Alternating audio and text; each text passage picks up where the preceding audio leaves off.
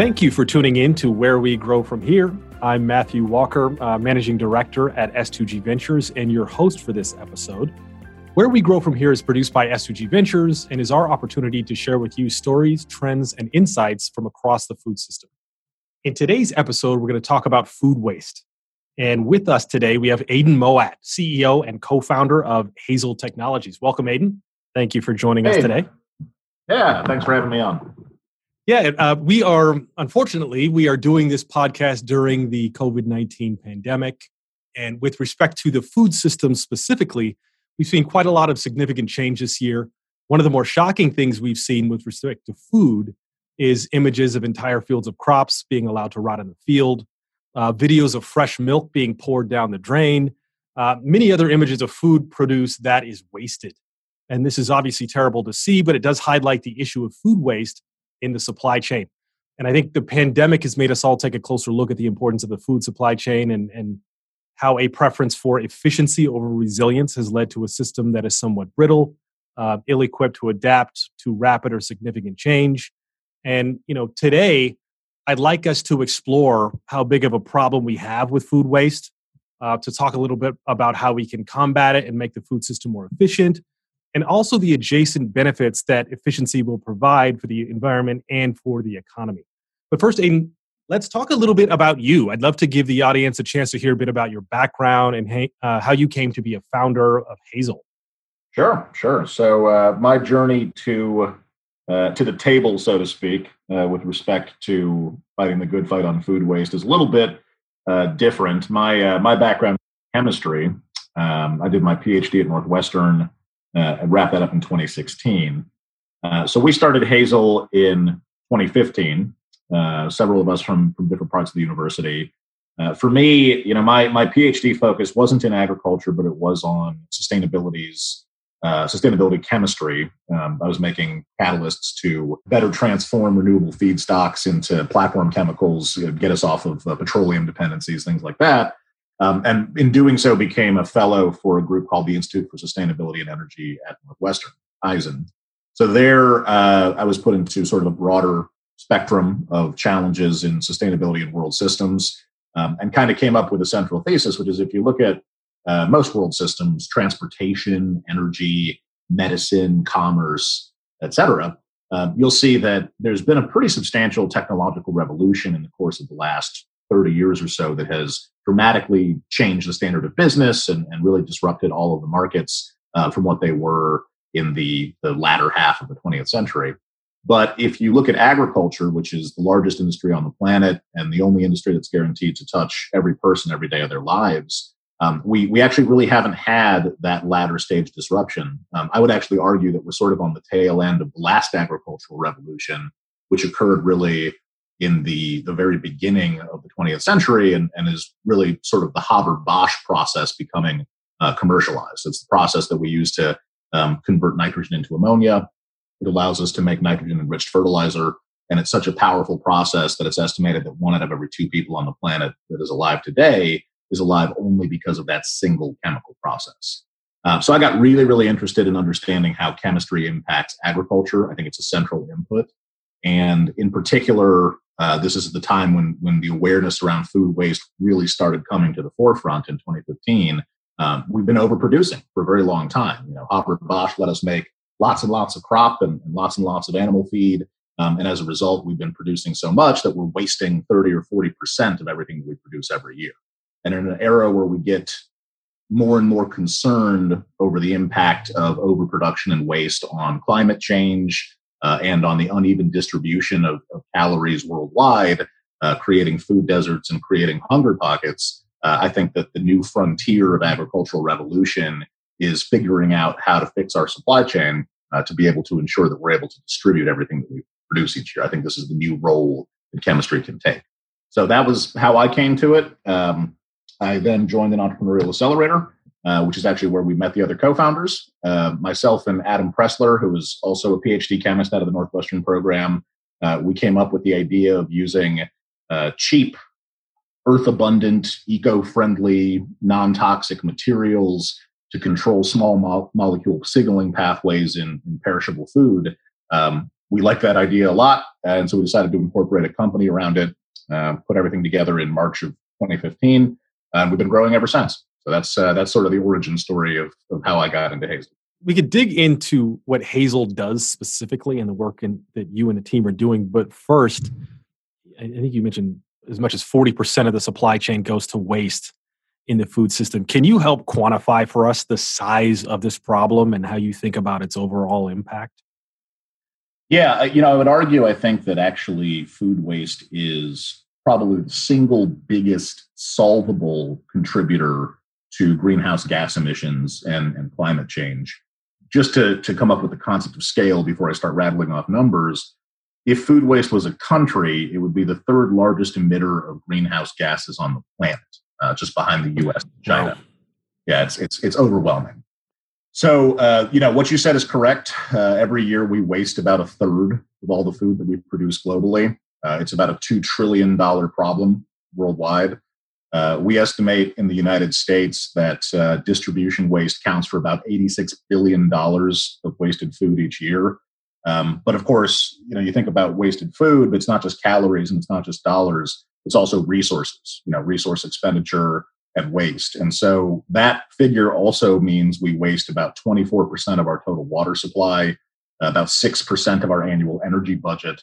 We burn in excess 300 million gallons of gasoline each year, moving produce and other foodstuffs that will never be eaten. And we inject about 220 million tons of excess CO2 equivalents into the atmosphere each year from the United States alone, just from food waste.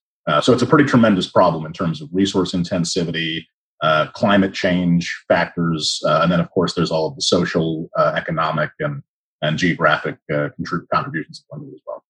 Certainly not an insignificant problem, even before all of these images we've seen in the pandemic. That $90 billion figure, that is, I read somewhere that is equivalent to the amount that the U.S. federal government spends on education in a year. So there's a lot that we can do with that amount of waste. Yeah. And so, but what is the market doing today to combat waste? I mean, how are we protecting freshness and how are we managing shelf life today in the market? Yeah, it's a really great question. I would say it's sort of the punchline on the question is I think our biggest enemy tends to be status quo. So just keep that in mind as I sort of go through a short list of various things. And another thing to remember is food is really a global phenomenon. Even here in North America, even here in the United States, our growing season, for example, to talk about crop cycles, is really only about half the year. We grow extensively from about May till about October, November. And that means that as a result, we sort of partner a lot of times with our longitudinal opposite. I guess I should say latitudinal opposite, the other side of the equator, which is South America. So we get the other half of our production typically from countries like Peru and Chile and Colombia that are geographically close, but are on the other side of the seasons with respect to planetary geography. So that means that intrinsically, this is an international question. Intrinsically, it's a global issue. And the U.S. has a very different resource setting than other countries do. And so we have to think about not only what are the resources that we're deploying here in this heavily industrialized nation to protect our food supply, but also how do those resources translate into different resource settings, areas where human capital is very different than, say, infrastructural capital, and so forth and so on. So you have to think of it from different perspectives. In the U.S., the traditional perspective tends to be one that relies very heavily on a very expensive infrastructure that we've created over the better part of the last century, end-to-end cold chain, for example, lots of HVAC power going into cycling air systems over and over again, filtration systems that pull organic compounds out of the atmosphere that are detrimental towards food health. And a fairly heavily packaged society. I mean, we don't have as much packaging inherent to our food as Japan does, for example, but Japan also doesn't produce food on the same scale that the U.S. does because there's a very big population difference. So I would argue that from a packaging output perspective, the U.S. is one of the largest in the world. And so that's sort of the perspective that we take. You see a lot of industrial solutions that attempt to better control broad atmospheres. You're thinking about how do we improve warehouse structure? How do we introduce ozonating agents or antimicrobial agents into the general atmosphere of these big storage warehouses and production facilities. A lot of line type systems and wash type systems. Those are used predominantly in very specific crop types that are robust enough to handle those types of processing. But generally, we think of things in terms of a lot of these sort of just post-farm gate technologies that sort of shape the way these logistical systems work. I would argue that that's sort of the U.S. version of it. I would argue that there's a lot of other areas in the world that are very, very different because the resource settings are very different. So, for example, you're not going to see that kind of industrialization in the packing sheds in Honduras or in the jungles of the Dominican Republic. And those are, major crop producers as well. So the conversation starts to get a little complicated there, and I'll stop there. But I think those are some conventional solutions that are very typical in an industrialized setting.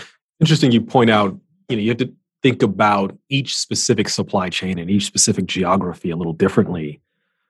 I think a lot of people would think that in the U.S. supply chain, in the U.S. cold chain, we're very efficient.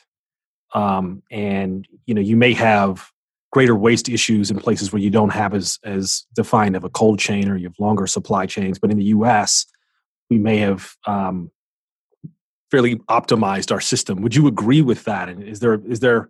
I noticed you said earlier, solvable contributor. And so are there solutions that work in the U.S. market, or is this really an emerging markets problem?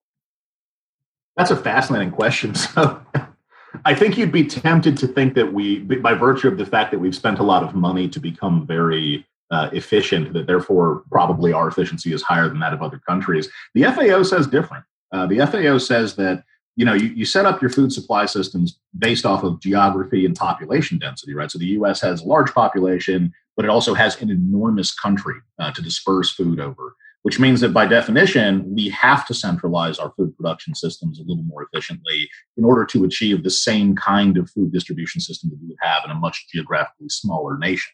So what the FAO data says all over the world is that actually waste percentages tend to remain fairly constant country to country, or at least region to region. I wouldn't say country to country, but region to region. But where those waste percentages occur varies dramatically. And then, of course, you have this problem of data reporting. So, for example, we've always argued in the United States that, hey, we've got all this great pre-farm gate sorting technology. That means that we're able to mitigate pre-farm gate losses. And therefore, a lot of the losses that we see are actually during this long distribution chain that has to go over all this geographic distance. Well, there was a study that came out last year from Santa Clara University that indicated that the rate of pre-farm gate losses is being dramatically underestimated at a wide variety of California producers. And in some cases can be as much as 3 times what we've actually been predicting. So the way in which you measure these things and the impact that it has also has a lot of impact on the data that we understand. But all of that being said, I think that it's true that if you go to practically any region, you still see about the same margin of distribution waste. No matter how the supply chains are set up, you still typically see somewhere between 10 and 20% waste in the distribution system, which argues that there's definitely an opportunity in all of those areas to figure out a way to make those systems more efficient. And that's kind of where I think the Hazel perspective comes from is there's definitely still some unifying inefficiencies in the supply chains, whether you're talking about an industrialized system or a non-industrialized system. And if you have a solution that can target all of those environments, then you're really doing the best thing for reducing food waste globally. And so enter new technologies like Hazel. So you see this problem, and you believe you have a solution. Can you tell us why you saw this as something that you and your team could fix, and what it is specifically that Hazel does to reduce food waste in the system? Sure. I'll give you 2 separate answers. I'll give you sort of a broad perspective on how we approach the problem, and then I'll talk a little bit more specifically about the type of technology that we're using. But for us, we identified that, this is going to sound very simplistic, but I think this is a true statement. We have these built-in factors into supply chains, and those factors are traditionally viewed as loss drivers. So distance, time, packaging environments, packaging requirements, and so forth and so on. Everything's got to come shipped in something, right? And so when we looked at it, we said, well, look, you really have 2 options when you're trying to address inefficiencies in the supply chain. You can either try to change the supply chain. You can tell somebody that they have to install a new piece of equipment, do a new kind of packing, or whatever it is. And those things have worked in very specific SKUs, but you won't find any unifying concepts in those types of technology. They don't work for everything, either on a unit economic basis or a technological efficacy basis, or even just a pure operational efficiency basis. The other thing you can do, and this is sort of how we look at it, is, well, look, you've already got all of these environments where the food is going to stay. It's going to be traveling in some kind of packaging. It's going to be put into some kind of fairly uniform shipping environments, whether it's a reefer or a truck or a box or what have you. What if you could functionalize that environment? What if you could perform shelf life enhancement in that storage and transit process that looks basically the same no matter what country you're in and no matter what crop you're shipping? That was kind of the oversimplification that we started the company with, saying is there a way that we can figure out how to solve that problem? And for us, the answer comes down to biochemistry. You can be very clever with the way that you modify the atmospheres using a brand new field of materials chemistry that allows us to intercalate useful materials into higher order structures, like, for example, packaging materials, plastics, papers, woods, etc. Then what you can do is start to introduce biochemistry into this formerly unfunctionalized atmosphere and use it to actually drive better shelf life and higher quality without having to change any parameter whatsoever of the shipping system as it's already set up. So that's the general theory. And an example of how we specifically execute on that is one of our flagship products is something that we call an inbox sachet. It's a little thing that looks like a sugar packet. It goes into a master box of produce that weighs up to about 50, 60 pounds. So very small footprint item with a pretty large impact correspondingly. That sachet travels with that box through the entirety of its life cycle. So it gets put in at packing, it moves through the supply chain, it moves to the distribution center, all the way to the retail shelf. And what it does is slowly time release a vapor phase active ingredient into the storage atmosphere of that packed produce box. That atmospheric agent then allows us to control the metabolic rate of the produce during the storage and transit processes, regulate the metabolism, reduce the impact of travel stress, enhance shelf life up to threefold, and even provide additional shelf life and quality enhancement after the retail shelf of the consumer, because we've taken such strong control of that biology. Now you've got a solution that requires no CapEx, it requires no special training, it's not a contact system, so you have no concerns about residue or new chemicals getting into the food supply, things of that nature. But simply by changing the storage atmosphere that already exists, we've added a new layer to the tech stack, and that's what enables us to provide outrageously powerful functionality in a very, very small pack. If I'm a consumer of this, got some melon or an apple or whatever it may be, the product that I'm eating is not coated in anything. It's not modified in any way by your atmospheric. This is the same thing that I would get at the farm gate. It's just been put into stasis, if you will, for some portion of the supply chain. Yeah, precisely. I mean, a very simple way of thinking about it is, one of the principal agents that triggers produce aging is ethylene, right? So ethylene is a gas. It's a C2 molecule. It's a compound. That ethylene is naturally produced, so it's emitted into the atmosphere by the produce itself, and then it triggers additional biological responses. But it's not like your produce is coated in ethylene. You just have some amount of ethylene in the atmosphere around the produce, and the produce, being a biological organism, responds to it the same way that it responds to oxygen levels, because it's breathing, or water levels, because it's transpiring. So all we're able to do is modify the way that produce observes that atmosphere. We modify the way that it observes that ethylene, and by doing so, then we can control those biological processes like respiration and transpiration that have massive impact on the shelf life of that produce over time. So it's all atmospheric. It's completely non-contact. It's a drop-in solution as well. So this works with the existing supply chain, which is obviously something that's very attractive. How is the industry today absorbing this new technology? I mean, from your perspective, who are the key players and what are they doing, or what should they be doing with respect to these new technologies and to help combat and mitigate food waste in the supply chain? Well, I think we have a pretty unique position relative to practically all existing shelf life extension technologies, which generally require, some kind of reshaping of the supply chain. Even if you're going to switch from corrugated to RPC, you have to make some changes in your operations. But in this case, you can apply a Hazel product to RPC the same as you can apply it to corrugated. So what we're seeing is we see sort of a unification happening with a lot of different types of farmers that traditionally would never be serviced by the same company. We've got, green skin avocado growers in the Dominican Republic. We've got kiwi fruit growers in New Zealand. We've got cherry growers in the Pacific Northwest, and we've got melon growers in California, all using the same product in a very similar way, despite the very significant differences in those types of packing operations and growing operations. So you start to see this sort of unification where a lot of times a post-harvest company or an extension company, they'll sort of offer a suite of solutions for one type of crop because that's the industry they're comfortable with. Instead, we're bringing a lot of those parts of the industry together.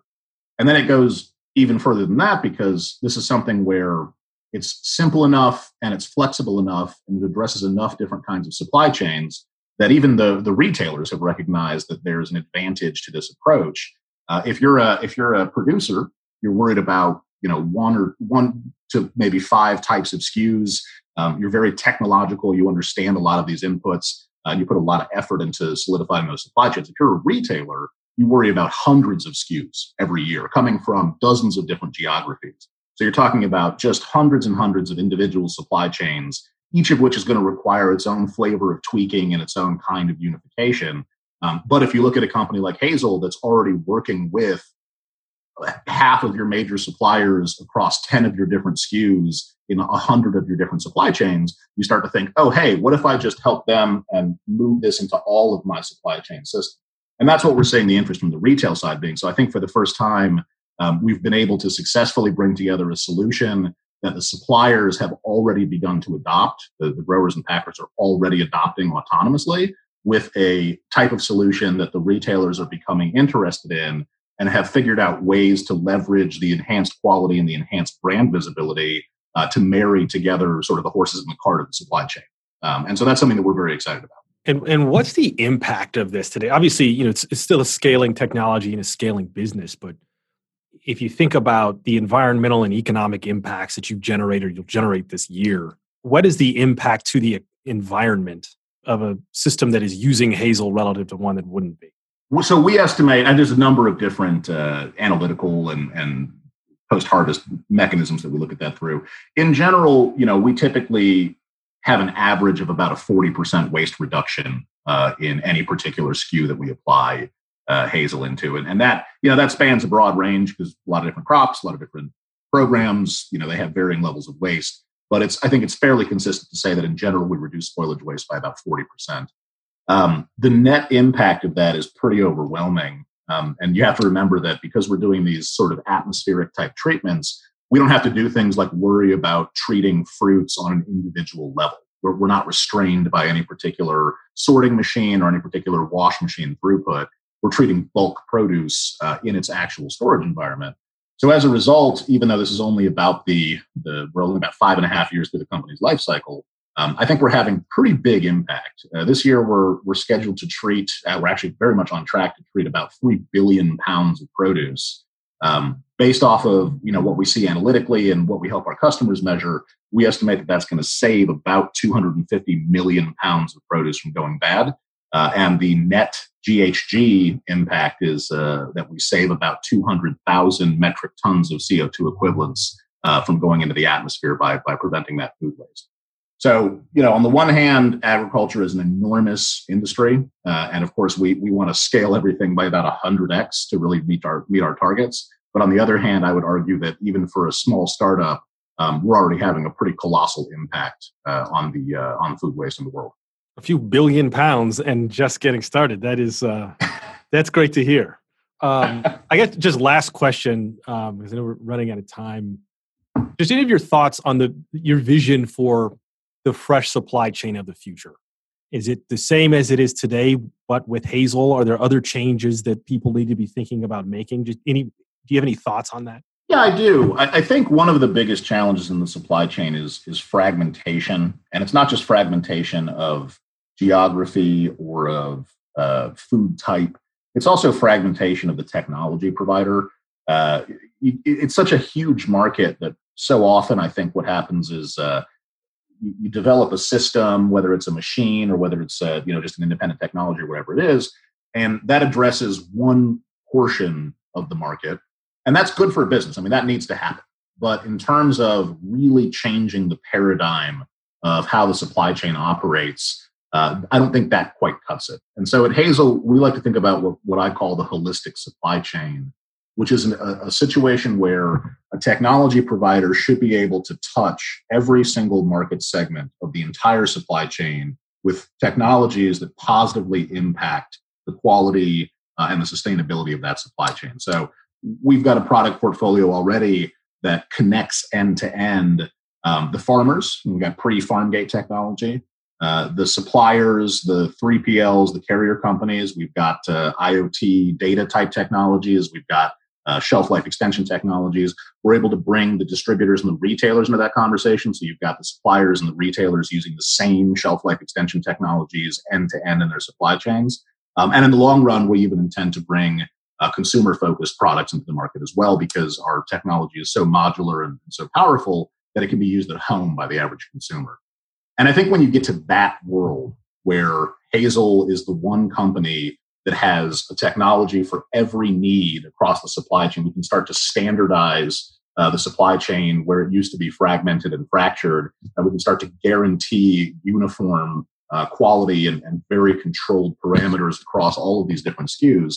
That's when you're going to have the efficiency that you need to really reduce food waste to zero. And so that's the future that we envision, with Hazel being the protecting agent behind the entirety of the holistic supply chain. That is a grand and beautiful vision. I think we're about out of time. Thank you, Aidan, for joining us today. What you're doing is incredible and is already extremely impactful, and we are so happy to be along for the ride with you. And thank you, all of you listeners, for taking the time to listen to Where We Grow From Here. Be sure to subscribe to the Where We Grow From Here podcast and tune in for future podcast episodes.